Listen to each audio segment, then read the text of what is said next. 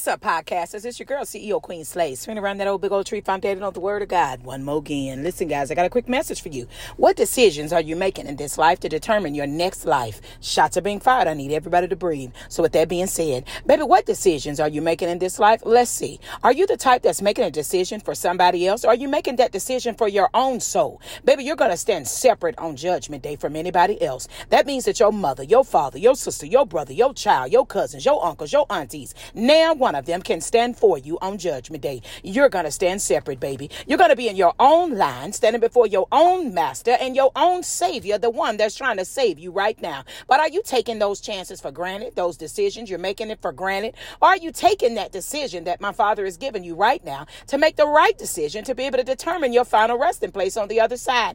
Baby, get your life together. You only get this one life. I know what the world teaches you. They teach you that, hey, man, you better live it up. This is your only life. But you know what I'm teaching you as a Christian woman of God? Baby, you better not make that dumb decision, because you only get this one opportunity in that one fleshly body that my Father gave you. You better make the right decision that will help you to make the right decision on the other side to get in the right kingdom. Baby, this is Satan's place here in this world. And to be a friend of this world and a lover of the things that are there in it, baby, you're going to have enmity between you and God. Do you want to be considered one that he hates in this world? Then, baby, get your life together. Make the right decision to help you to get right with Jesus on the other side. I plead the case for you guys constantly on these podcast apps, because I'm here to help you, my love. I'm making the right decisions to help me on the other side. I said what I said on this internet. Who's supposed to check in the charger? Let me step back and wait. Now, one of you, because you know my decisions are right with Jesus, and I'm out.